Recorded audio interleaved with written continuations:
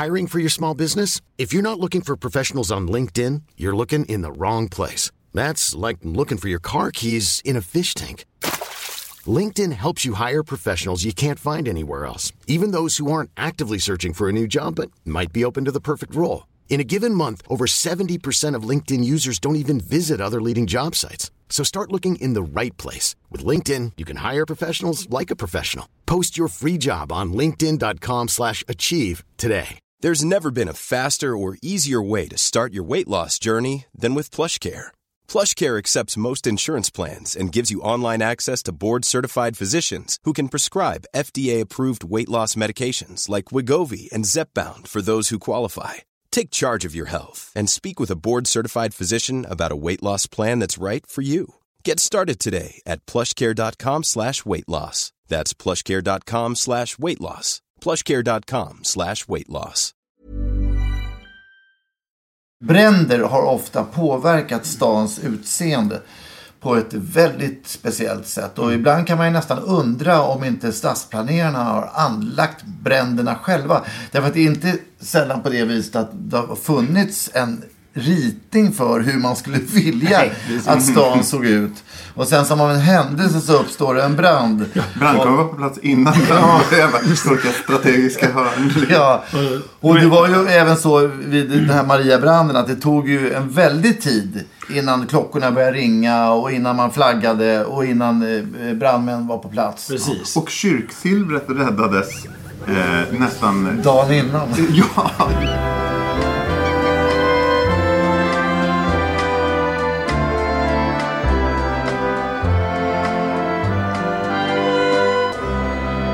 Nej, men det var ju en faslig brand här uppe på Mariaberget. Alltså vi talar om den berömda Mariabranden 1759. Efter det så bestämde man sig, som man ofta gör i eftertankens kranka blekhet, att vi måste ha lite öppna platser så att bränder inte kan sprida sig hur mycket som helst. Och då uppstår ju i det här stora då gamla kvarteret Rosendal, som var indelat i Rosendal, större Rosendal, mindre, enormt stort. Mitt på det uppstår då en öppen plats. Det är ju ganska naturligt, för det har varit en trädgård där och så vidare. Där anlägger man då ett torg som egentligen är bara en form av en brandgata. Och det här torget måste ju få ett namn och någonting. Det heter ju Horns torg från början. Ja. Och sen så ville man ära den sittande konungen, nämligen Adolf Fredrik. Och då började man prata om att det kanske ska heta Adolf Fredriks torg det här. Och det tyckte han lät rimligt. Ja. Vilket då? Om man upphörde med avrättningar och allmänna spöstraff och sånt där som man hade på den tiden. Vi lär oss någonting nytt varje timme. Vi hälsar er välkomna till våra drömmars stad. Och vi ska prata om Mariatorget den här gången. Och med oss har vi givetvis Staffan Lindfors. Jajamän. Linus Eklund Adelsson. Och Wille Crafoord heter jag. Vi är vid Mariatorget. Är det inte historisk mark? Ja. Men det är ju ändå intressant som du säger, Wille, att om man tittar på utbredningen av den här branden och brandkartan, vilka kvarter som brann, så var det ju i princip bara Mariaberget. Först kan man naturligtvis säga att det var ju naturligt, därför att det var lite småtät liksom kåkbebyggelse, trä och så vidare, och det är omgivet av lite större gator och grejer, så att det blir svårare för branden att sprida sig här över till de andra områdena. Men det är ju samtidigt omöjligt att komma ifrån att det är väldigt, väldigt lägligt att det är just den där skabbiga liksom bebyggelsen som brinner, och i princip ingenting annat, utom möjligtvis, man har ju otur då med att kyrkan blir så brandskadad att man får liksom bygga om den. Nu har jag en invändning. Sorry guys. Della Gardis palats brann också i Slussen, och det kan inte han varit. Ja, okej, visst kan vi låta det brinna. Nej, förvisso, absolut. Men man känner lite grann det att det är vissa områden som ser man som kanske i så fall inte riktigt var meningen. Alltså, branden ska ju ha börjat i en bagarstuga nere på... Ja, fiskhandlare som bakade. Ja. I Besvärsbacken. Exakt. Där låg den, och sen så spred sig branden ganska fort. Det är ett förlopp på ett dygn ungefär innan man har fått bukt med den här branden. Och det finns berättat att Maria kyrktorn var alldeles knallröd. Alltså kopparen blev ju upphettad. Och kyrkklockorna rann ner. Kopparplåtarna flög som fåglar vidare och antände närliggande byggnader. Jag har sett just det här hända, branden i Katarina kyrka. Jag trodde inte det var möjligt. Men det var just de här små kupolerna runt omkring där i koppar. De lyfte som små hattar och seglade iväg och la sig sen prydligt på marken och bara vek ihop sig, för de var ju liksom så mjuka. Det här är ju verkligen mammas gata, det här är min hembygd. För jag är ju född och uppvuxen här på Mariaberg där vi sitter, och det är så mycket saker som är skymt av ens tidigare liksom, minnen och egna bilder.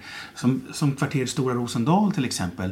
Jag visste det någonstans liksom sådär i huvudet, men hade aldrig förstått i hjärtat hur ofantligt stort det egentligen var. Men det blir ju så mycket större med tiden också. Ja, att ha det utrymmet idag och kalla det för sin trädgård. Ja. Det är ju väldigt lyxöst. Men på den tiden så var det ju nästan ingen som bodde på Södermalm. Så att man i med drottning Kristinas sluss, där man får en överfart till Åsön på ett helt annat sätt än vad man haft förut, så dröjer det faktiskt inte längre än 10 år så har man tomtat upp hela Södermalm. Ja. Det går så fort. Ja. Det är liksom guldruschans glada dagar liksom. Så har alla sina tomter och det här är ju gaturegleringens tider också. Ja, det är det. På den tiden så var det ju fortfarande ett stort försvarsverk mot det som hände söderut. Så att vid Slussen på Stadsholmens sidan så hade man ju en enorm mur och kanoner och liksom, det var ju för att försvara sig mot fienden fortfarande. Ja, det var ju taktiskt. Det var ju ungefär då man började montera ner därför att man insåg att försvaret gjorde sig bättre ute i Vaxholm eller... Men om man flyttar sig från Slussen en bit upp längs det som idag är Hornsgatan mot Mariatorget där vi ska uppehålla oss idag. Så får man ju till att börja med säga att Hornsgatan hette ju inte Hornsgatan från början, utan det fanns ju andra gator där i krokarna.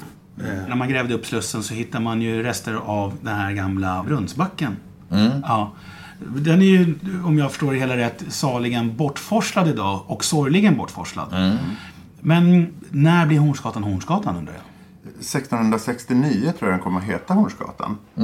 Innan dess, så när man ser stadsplanen ligga på den gamla medeltida byastaden så att säga, så drar alla gator snett söder från Slussen sett. Så ingen gata är nästan i den raka linjära modellen som är nu. Men det finns en liten stump på Maria kyrkogård som jag tycker går som en tidigare stig från det medeltida Stockholm. Jag fick sån rysning när jag såg det.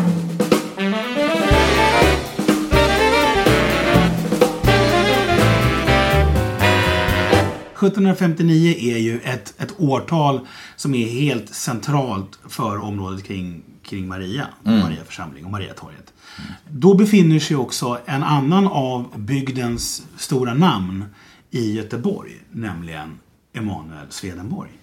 Och det finns flera stycken ögonvittnesskildringar som beskriver hur han får sina beryktade syner under en middag då i Göteborg. Och han svettig om pannan söker sig ut på balkongen och är väldigt upprörd, och han säger att hela liksom söder står i lågor och hela Stockholm står i lågor.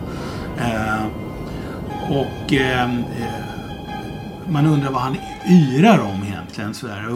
Och det är inte förrän flera timmar senare som han kommer in igen till sällskapet mycket lättad och förklarar att man har fått bukt med den här branden bara 2 kvarter, eller om det är 3 kvarter ifrån hans eget hus. Han bodde ju också i Rosendal, fast på då andra sidan av den västra sidan blir det. Kvarteret Mullvaden. Kvarteret Mullvaden, precis. Det här blev ju bekräftat 2 dagar senare när det kommer då en depesch ifrån Stockholm och meddelar då nyheten att det har brunnit vådligen på Södermalm och Mariaberget. Och det här var ju inte det enda av Swedenborgs syner som han hade. Det var ju ett par andra tillfällen också. Men det finns verkligen inget annat sätt han kunde ha vetat det här. Och så tillvida inte han hade suttit med mötet med stadsplanerarna. Exakt. Men jag tycker vi kan ägna lite tid åt Swedenborg, för att han är ju verkligen Maria-torgsområdets rockstjärna. Ja. Och är ju vida berömd över världen för just att han var en framtidsmänniska på något sätt. Han hade liksom koll på andevärlden på ett sätt som jag vill faktiskt kalla för ganska modernt. Absolut. Han var ju framsynt bortom allt förnuft. Men det är inte bara det. Han var ju fruktansvärt bildad. Det fanns ju i princip, han var ju en riktig renässansmänniska egentligen. Det fanns ju knappt någon disciplin han inte var extremt inläst på. Han började ju liksom i Bergskollegiet och var en skicklig geolog, ingenjör. Han ritade ett maskin att flyga i vädret. Någon sorts tidigt liksom flygplan eller flygtyg. Och så att han är liksom... utan att liksom darra på rösten skulle jag säga att han är ett Nordens svar på Da Vinci. Alltså ett universalgeni. Sen vill folk kanske gärna reducera honom till att vara en knäppskalle och en tok. Därför att han dessutom liksom hamnar i ett läge där han börjar få övernaturliga upplevelser. Men jag tror inte att man så lättvindigt kan avfärda honom. Liksom. Det är ju få människor som har givit upphov till hela religioner. Exakt. Så att det finns ju liksom kyrkor runt om hela världen som bygger på Swedenborgs läror. Ja. Det är ju en allra högsta grad levande liksom, församling. Ja. Han var ju älskad så lång tid efteråt. Det gjordes ju saker hundratals år efteråt här på Söder. Alltså, någon sorts firande kring någon kista som kläddes med silverstjärnor. Ja, men han bodde ju i kvarteret Mullvaden som då ligger ett kvarter bort från dagens Mariatorget. Och där hade han sin Malmgård och även sitt berömda lusthus. Som idag står på Skansen. Som idag står på Skansen, ja. Men jag tycker liksom att det finns någon parallell till frikyrkorörelsen slut på 1800-talet. Att man ville ha mera. Man tyckte, som jag sa till Lina här idag, att polisongerna började bli för tjocka på kyrkoherdarna. Alltså det här ogillades ju kraftigt av kyrkan. Därför att man då inte hade den centrala inflytandet över folks liksom, trosutövande. Och till slut förbjöd man det med konventikelplakat. Där man helt enkelt sa att nej, ni får inte träffas hemma. Ni får inte sitta hemma på kammaren och tro och utveckla era egna religiösa tankar. Utan det gör vi i kyrkan. Punkt jävla slut. Swedenborg dog ju 1772 i mars. Och han var ju naturligtvis helt på det klara med när han själv skulle dö. Så han förutspådde ju sin egen död. Och så småningom så kommer han ju begravas i Uppsala. Men på den tiden så bodde han ju i London. Så hans kropp blev kvar i London faktiskt i över 100 år. Och han bodde på Baker Street. Och när man så Sherlock Holmes. Precis. Och när man flyttade hans kvarlevor till Uppsala 1908 så blev man lite osäker på om det var hans huvud som låg i kistan. Och så upptäckte man att det var inte hans huvud. Och därför att det var någon svensk officer, till och med lite lätt berusad, som hade snott hans skalle. Så att den så småningom så dök den upp på en auktion. Sen, så att Swedenborgs huvud gick alltså på Sotheby's. Och ropades in utav svenska staten för 1650 pund. Oj. 1978. Vilket paralleller med Jim Morrison bara blir bättre och bättre. Ja, men det gör ju att han håller ju liksom folket i ett järngrepp även efter sin död. Ja, absolut. Verkligen. Nej, men det är det jag menar liksom, att det är hans ande, om man ska uttrycka det lite, har ju vilat över platsen länge och gör ju det i någon mån fortfarande. Ja, killen som snodde hans huvud ersatte ju då liket med ett annat huvud. Som lustigt att vara en sjörövare. Men alltså, hörni, det här är inte det enda huvudbryderiet som finns i det här området. För att när man breddade Hornsgatan, då låg ju författarna Stagnelius och Nikander på Maria kyrkogård. Och ögonvittnen kan svära på att det var 3 kroppar som togs ut ur deras 2 gravar. De blandade ihop det Alltså, lite grann. vad läskigt.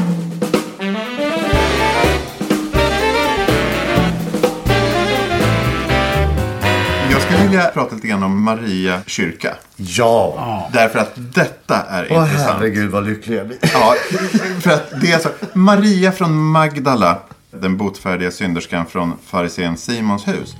Men vi säger ju Jesus, en av Jesus polare. Kompisar som han hängde med. Och hon, som betyder väldigt mycket, som syns mycket på de här korsfästningsscenerna, står det. Så är hon med ofta och som en tröst och som en vän liksom.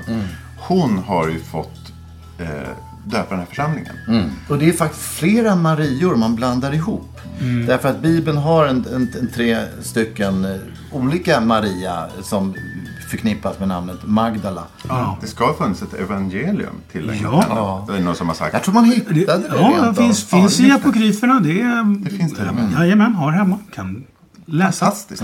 Att den här karaktären får namnge en kyrka i det område som sen utvecklas på det viset som Maria församling och Maria gör. Det är väldigt intressant att se att det finns såna paralleller. Ja, det är anmärkningsvärt och roligt på många sätt. Så, och Sten Sture, han stack ju söder i brand 1502, får vi inte glömma.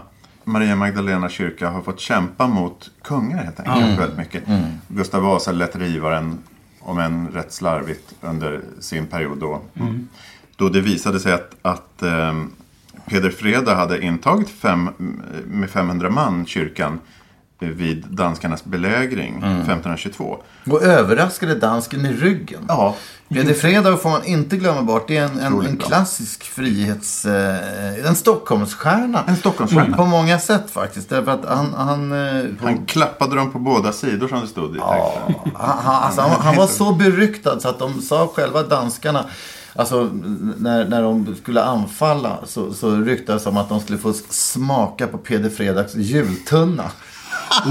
Det är ljuvligt. Och han levde ju ett äventyrligt liv överhuvudtaget och blir så småningom en av Gustav Vasas nyckelfigurer i att ena Sverige. Eftersom han leder arméer och använder då Maria kapell som ett gömställe för att falla danskarna i ryggen på ett smart sätt vid något tillfälle. Och han hade ju innan dess varit sjörövare och allt möjligt. Vad kul. Men samtidigt så var det lite oturligt, för då fick han ju Vasa att förstå att den här kyrkan till exempel och andra kyrkor och byggnader kunde ju givetvis också användas, precis som Peder Freda själv gjorde, av motståndaren. Så att då var man ju tvungen att vara försiktig. Gustav Vasa införde ju det här rivandet utav stenhus på Malmarna. Och det är lite oklart där, därför att nu när de gräver vid Slussen så har de ju upptäckt nya rön som visar på att det kanske var betydligt fler stenhus i området än vad man förut visste. Ja, precis. Vi kan få anledning att återkomma till det här framöver, eftersom det kan mycket väl vara så att vi faktiskt får skriva om lite grann av historien och det vi tror oss veta om hur staden har utvecklats och tagit klivet över vatten och malmar och så vidare. Men hörni, 54 kom jag just på. 1654? Ja, just det. så klövs församlingen i 2. Och sen slottsarkitekten Nicodemus Tessin den yngre var ju den som förfärdigade kyrkan efter 80 år. Ja. Och det var Johan den tredje som sa att vad pappa gjort ska jag göra ogjort, och bestämde att det ska byggas upp. Och det tog 80 år. Men och sen så har vi Palmstedt, den gamla brunnsbyggaren och börshusbyggaren. Han satte då tornet på plats i översta kupan där, tror jag, 1825. Sen har det väl stått relativt som det ser ut nu. Var inte Carl Fredrik Sundvall inblandad i slutgiltiga utseendet? Och Kronstedt har vi sett 22 maj 63. Så gjorde han ju någonting avgörande. Han var överintendent helt enkelt för bygget och satte igång det. När de byggde upp det efter branden. Men man kan också se väldigt tydligt, om man går ner och ställer sig på Maria kyrkogård och tittar upp mot tornet där, så ser man ganska tydligt att själva tornkupan den sitter inte helt så här helgjutet, utan den sitter lite snett och vint, lutar en smula och så vidare. Det syns väldigt tydligt att den är liksom ditsatt senare av människor som fick betalt med sprit. Ja, intressant. Ja. Oj. Kolla på det.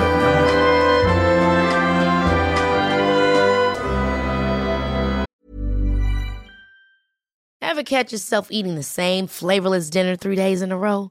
Dreaming of something better? Well, HelloFresh is your guilt-free dream come true, baby. It's me, Keke Palmer. Let's wake up those taste buds with hot, juicy pecan-crusted chicken or garlic butter shrimp scampi. Hello Fresh. Stop dreaming of all the delicious possibilities and dig in at HelloFresh.com. Let's get this dinner party started. There's never been a faster or easier way to start your weight loss journey than with PlushCare.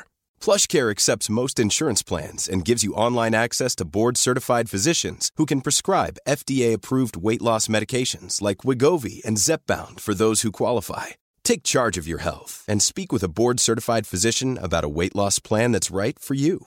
Get started today at plushcare.com/weightloss. That's plushcare.com/weightloss. plushcare.com/weightloss. Hey, Dave. Yeah, Randy. Since we founded Bombas, we've always said our socks, underwear, and T-shirts are super soft. Any new ideas? Maybe sublimely soft. Or disgustingly cozy. Wait, what? I got it. Bombas. Absurdly comfortable essentials for yourself and for those facing homelessness. Because one purchased equals one donated. Wow, did we just write an ad? Yes. Bombas. Big comfort for everyone. Go to bombas.com/ACAST and use code ACAST for 20% off your first purchase. Jag gick ju i demonstrationståget för Möllvaden när jag gick i 9:an. För jag tyckte det var spännande att gå i den där demonstrationen. Jag hade en lärare på skolan som gick där också. Men nu kom min okunnighet upp i dagen igen. Revs det? Eller revs det inte? Det är det revs. Ja, det absolut. Kvarteret Mullvaden i Stockholm nu i december. Makthavarnas beslut genomförs, Mullvaden rivs. Jag minns det här väldigt tydligt. Därför att jag gick ju i skolan, i Södermalmsskolan. Precis bredvid då, kvarteret Mullvaden. Så jag minns ju också att man spärrade av med stora polisavspärrningar och grejer hela då Krukmakargatan där. Det var rätt våldsamt och tumultartat faktiskt. Det var hästar och hundar. Och det gapades och protesterades och demonstrerades och plakat och grejer. Sen hade man ju i andra änden av det här, de här stora fantastiska stödgalorna och uppmärksamhetsfesterna för husockupanterna på just Mariatorget. Det var ju festivalstämning. Alltså, en massgalor. Det man byggde där var ju det var ju bostadsrätter. Bostadsrättsföreningen, vet du vad den heter? Swedenborg. Ockupanten var bra. Såklart. Vad bra. Det är en intressant tid det här därför att folk har ju liksom under 50- och 60-talet flyttat ut till förorter. Det var ju liksom grejen att man ska bo en bit utanför stan och man flyttade till Vällingby och allt det här, det som hände då. Sen så i slutet på 70-talet börjar man upptäcka innerstan igen.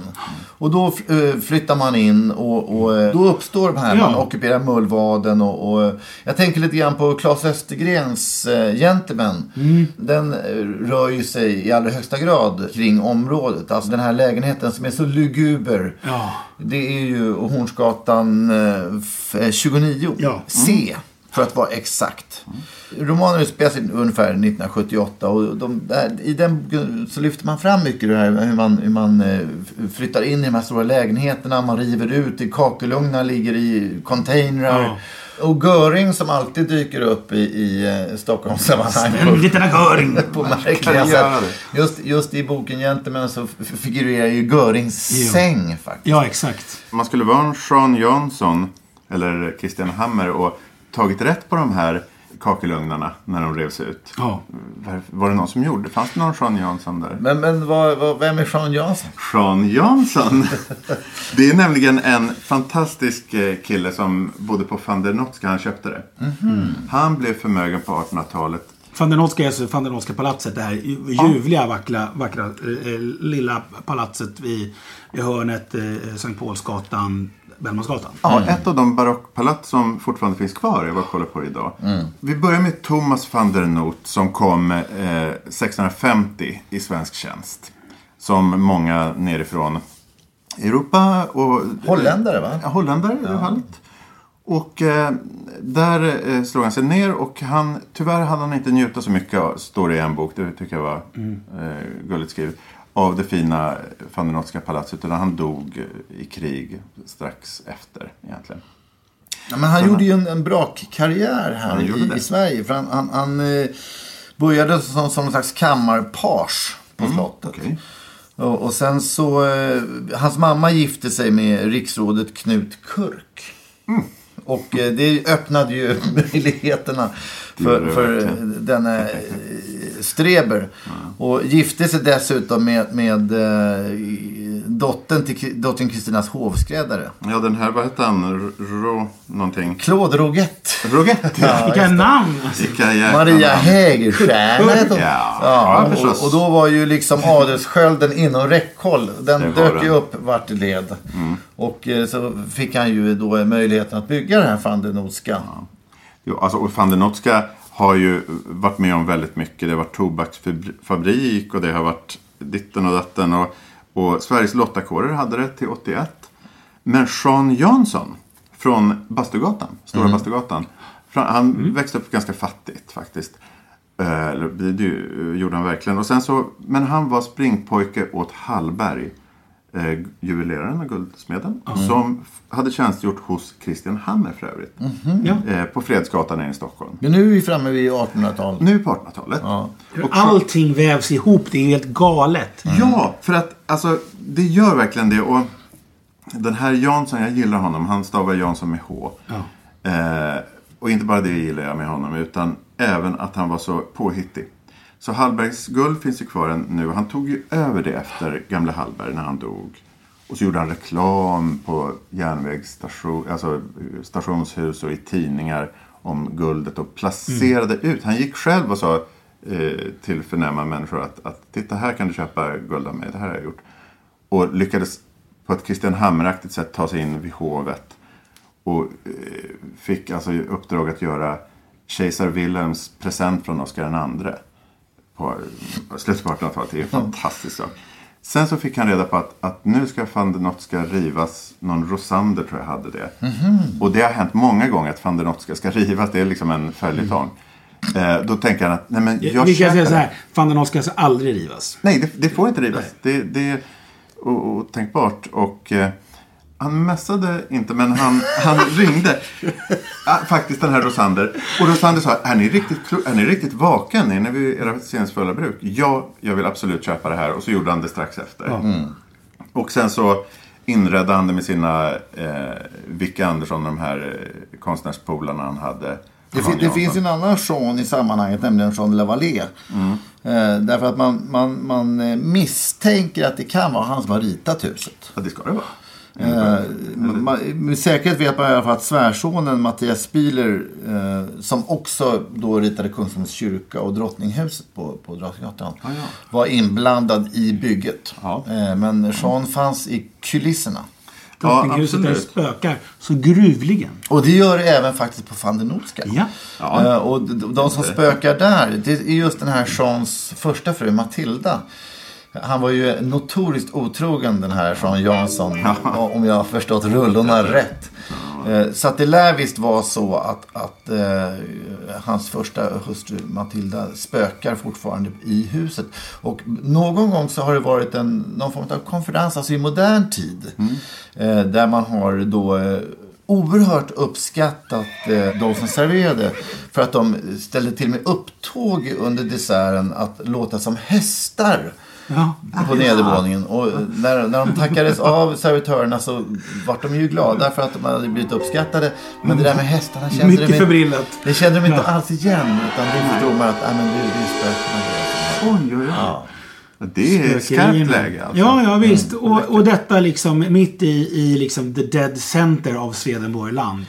Ja, och dessutom eftersom den lilla stallbyggnaden ligger ju kvar på innergården innanför för van den Noska. Och van den Noska har ju en väldigt färggrann historia. Det har ju varit allt från, som sagt, tobaksfabrik, boktryckeri, bordell, gymnastiksal var det. Ved och kollager. Man förstod inte att uppskatta som det var de la Vallees byggnader på den tiden. Nej, man gjorde inte. Och det här är ju vanligt att just de här rokokopalatsen, Liljehofska på Medborgarplatsen har man haft något gig i källan där. Alltså man har inte fattat vad man tittar upp på, var man befinner sig.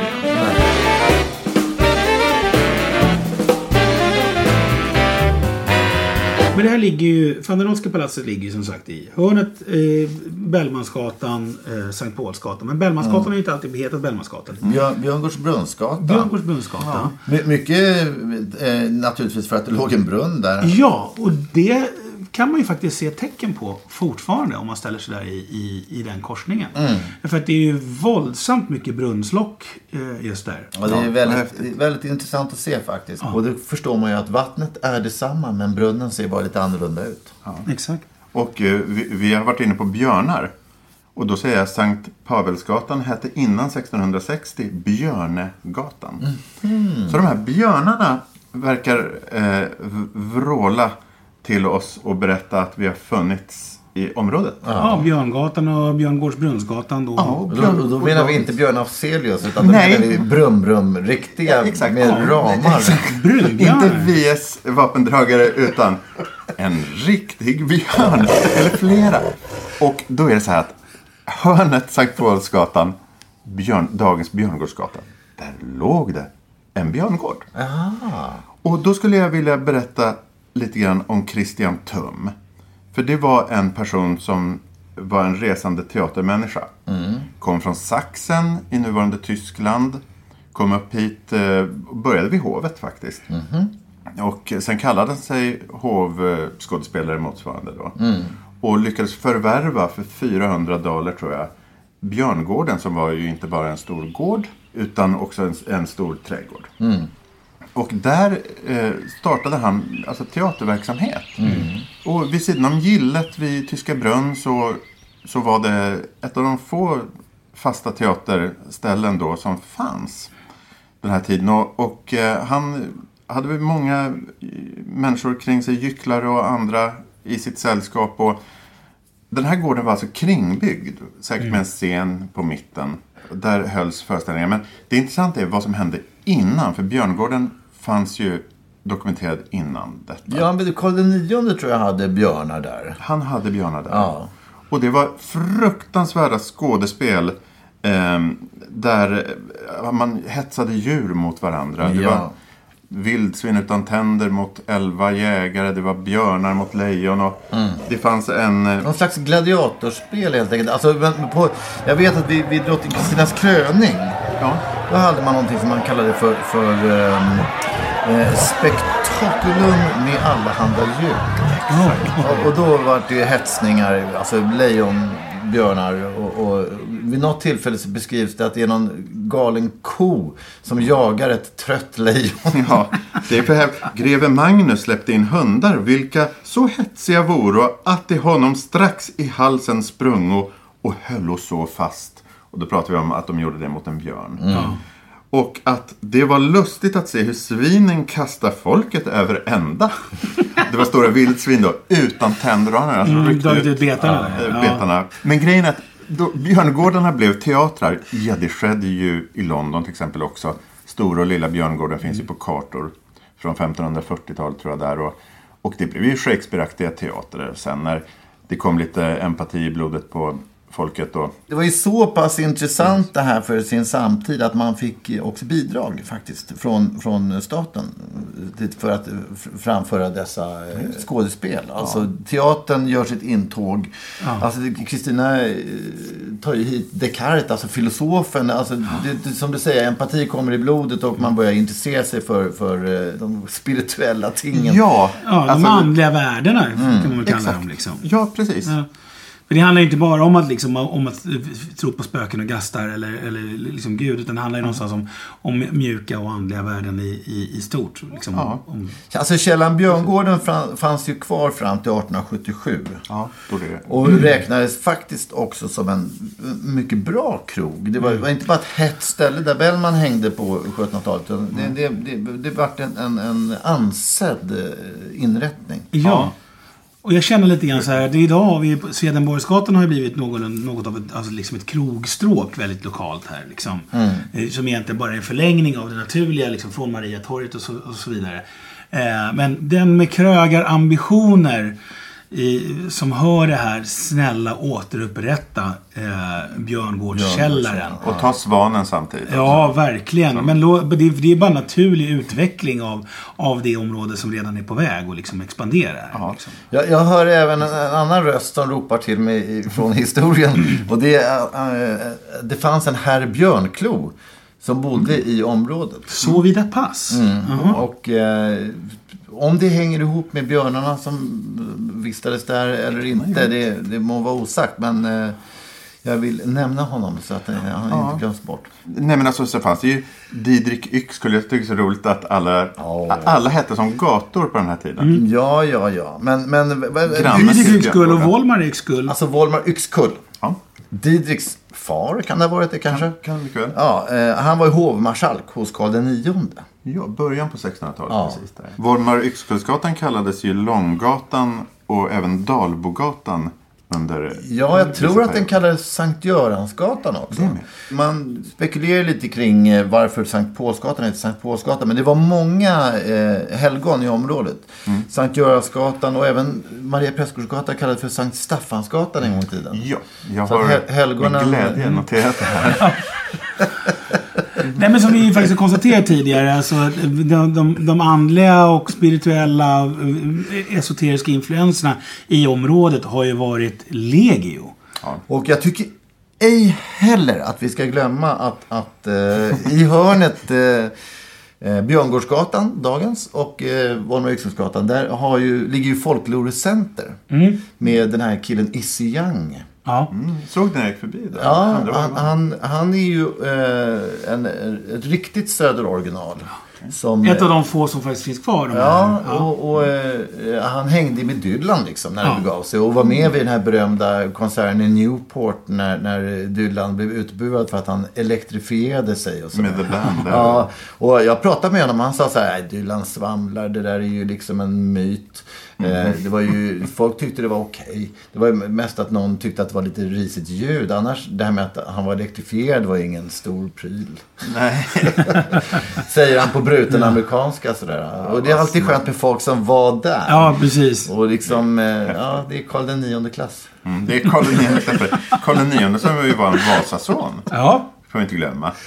Och en Vasason som trädde in i 1600-talet. Ja. Innan det liksom, när Stockholm fortfarande var stigar och fågelkvitter. Ja, Stockholms gryning. Ja, Stockholms gryning, som vi säger. Det är så vackert.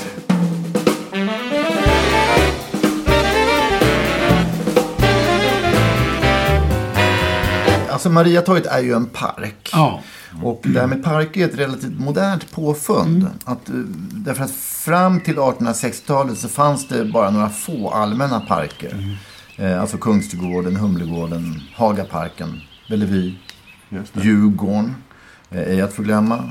Men vid den här tiden, alltså i slutet på 1800-talet, så anlägger man ju Strömparterren, Berzelii park, Mosebacke blir en park och då även Adolf Fredriks torg.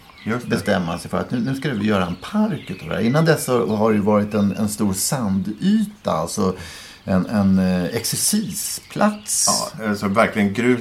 Det var ju, vad heter han, Wertmüller som hade van der Notska som bekostade det här. Ja, han planterade träden. Ja. Och då låg ju Surteska huset där Rival ligger. Ja. Och utanför där det senare låg en kunglig läktare inför turnerspelen. Ja, just det. 1777 var det turnerspel där. Ja. Och Gustav III var då mannen bakom detta. Ja. Och det hade ju naturligtvis snappats upp från Frankrike-håll att man skulle göra de här lite nostalgiska tillbakablickarna på den gamla riddartiden. Exakt. Så man flörtade med den. Och sen, Gustav III hade gjort sig omöjlig med adeln 1772 vid sin oblodiga revolution. Så han såg sig nödgad att få ett gott förhållande med borgerskapet i staden. Och var ju berömde dem mycket. Och tack för att ni har vaktat staden här under de 2 år jag förde poänglöst krig någonstans. Och hade olika sådana här mönstringar där, just på Adolf Fredriks torg. Och ville göra sig kompis med borgerskapet. Och det lyckades han nog ganska bra med att ha sådana här turnerspel för underhållning. Och jag tycker det är intressant, vi ska nämna det i sammanhanget, för du pratar om parker, jag ville, och att en park av tillräckligt storlek, bara utbytet av koldioxid och syre och sådana saker innebär så stora liksom förflyttningar av luftvolymer att det skapar en så kallad parkbris. Och den ser till att ventilera kvarteren runt omkring, upp till 3-4 kvarter bort därifrån. Så det här gör ju, det hjälper till att sänka medeltemperaturen i städerna. Okay. Vilket i sin tur bidrar till att bromsa den globala uppvärmningen. Så parkerna är liksom inte bara rara och mysiga och fina, utan de är fullkomligt nödvändiga. En lunga. Ja, när liksom samhället är så urbaniserat som det är. Om man går och ställer sig mitt på Mariatorget så har man ju en liten fontän där. Alltså Torsfiske. Ja, Torsfiske. Och den är inte så liten heller. Nej, den är ganska rejäl. Och det är Anders Wissler, som en Linköpings kille, som har skapat den där. Och den är faktiskt mer spännande än vad man... Alltså varje skulptur har ju sin historia. Och det han gör, det är att han på ett ganska modernt sätt använder sig av vattnet som en del av handlingen i den här skulpturen. Just det. Det är brons och marmor. Lite obehandlad marmor, så det är inte som om man tänker att det ska vara så här putsad marmor. Alltså denna... vad var deras högsta ideal den tiden den här gjordes? Var det... Vilken typ av tillbakablick var det? Nationalism. Det var ju verkligen då. Det skulle lyftas fram den svenska liksom, historien och med Tor och Moden i spetsen. Nationalromantiken. Då tänker jag på 100 år tidigare då när Bellman föddes ju på nuvarande Bellmansgatan, nummer 24. Och han var verkligen en söderkist därför att hans mammas pappa var ju kyrkoherde i församlingen. Och var ju rätt mäktig där och var med och startade den här Maria fattighuset. Och kungligt brev inkom 1744 där det står att ingen kan mäta sig när det gäller omsorg för de fattiga så som Maria församling kan. Och det var tack vare Mikael Hermonius, va? Ja. Alltså Bellmans mammas pappa. Vi kan ju konstatera att Bellman var ju liksom han var kompis med kungen och men var inte så där våldsamt liksom uppskattad av sin samtid i övrigt alla gånger. Nej. Som hängde med lite riffraff och en tysk och en rysk och Bellman eller en tysk och en fransk och Bellman och så vidare. Det sa man ju redan på den tiden. Att han var inte så jävla nogräknad liksom. Men det är ju ofta så att man gör ju skandal och succé på en gång. Ja, precis. Och delar upp publiken i 2 läger på något sätt. Det är ljuvligt. Det blir hatad och älskad. Exakt, det är... Ja, l'enfant terrible. Och inte helt sällan med överklassbakgrund faktiskt, som då Bellman i det här Dauriska huset. Där bodde även Polhem ett tag. Ja, 1744 tog ju Polhem då över det här huset och bodde där. Ja, det var när han skissade på det som kommer att kallas för Polhems sluss. Ja, han hade nära till jobbet, kan man säga. Ja, extremt nära till jobbet. Och var kompis med Swedenborg. Ja, och tidigare bodde ju Erik Dahlberg i huset. Alltså innan Daurer tog över det. Han bodde inneboende hos någon. Alltså han som gjorde Svecia Antiqua. Ja, just det. Och det var ju... Så att huset är ju... det är ju som sagt ett 1600-talspalats. Ja. Ja, och ett tag innan, alltså det revs ju det här när Hornsgatan skulle breddas 1905 tror jag. Ja. Och innan dess så var det faktiskt apoteket Enhörningen låg där ett tag. Apoteket Enhörningen har ju studsat runt på Söder. Ja. Legat både på Götgatan och det har legat på Hornsgatan 5 också. Och sen det Dauriska huset och det som då idag är motsvarande Hornsgatan 29 kan man säga. Och nu ligger det ju borta på Krukmakargatan, va? Ja. Där kan man gå och hämta sina sömntabletter. Ja.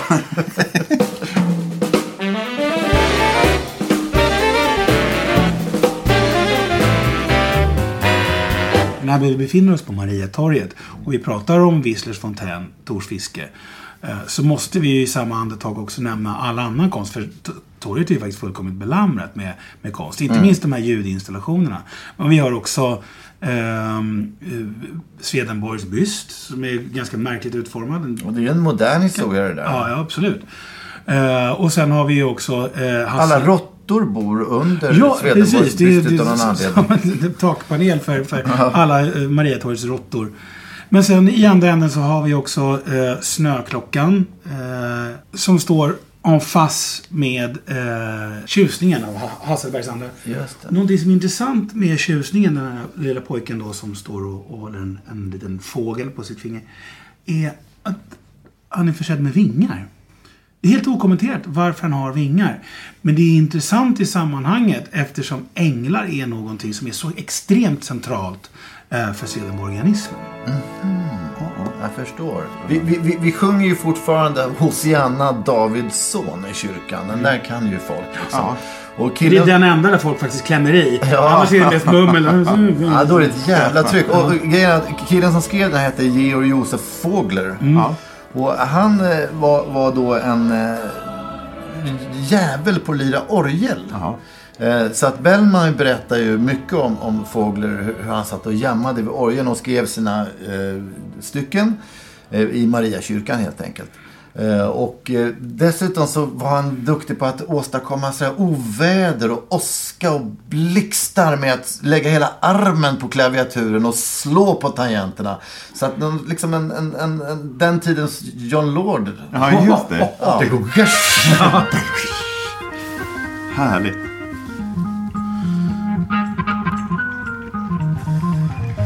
Ja, faktiskt ända fram till 1959 så hette det Adolf Fredriks torg. Ja, just det. Men Adolf Fredrik dog ju, va? 1771 dog han, 12 februari.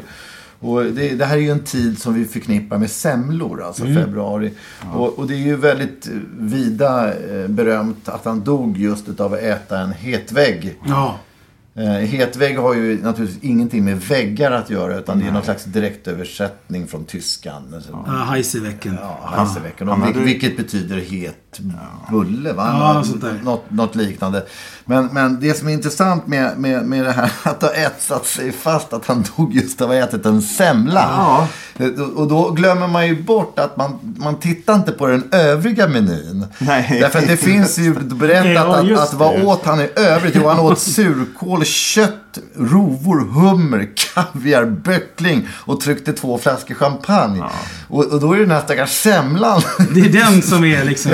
Han åt för att döva, tror jag. Han åt ihjäl sig helt enkelt. Och de hade inte lätt om det. Nej. Men jag tycker att man den här semlan har liksom blivit fått bära lite grann hundhuvud. Han toppade med sen. Men salmon mousse. Men grejen tänker, det var inte kul vad då, Fredrik. Nej. Att det inte finns några giftteorier kring den här dödsfallet är ju väldigt märkligt. Vilka är det som ligger begravda på Maria kyrkogård? Ja, Stagnelius. Ja.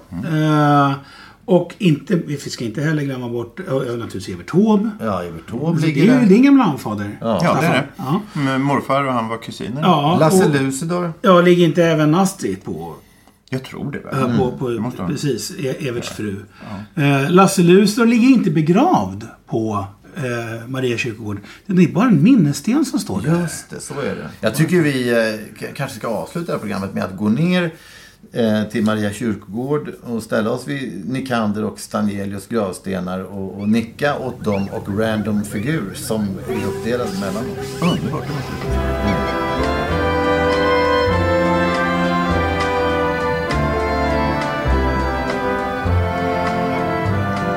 Sigge, kan du minnas Norr strand från sura Vetravars dal? Minns du bräder, högar av sten och sand? Ever catch yourself eating the same flavorless dinner 3 days in a row? Dreaming of something better? Well, HelloFresh is your guilt-free dream come true, baby. It's me, Keke Palmer. Let's wake up those taste buds with hot, juicy pecan-crusted chicken or garlic butter shrimp scampi. Hello Fresh. Stop dreaming of all the delicious possibilities and dig in at HelloFresh.com. Let's get this dinner party started. Planning for your next trip?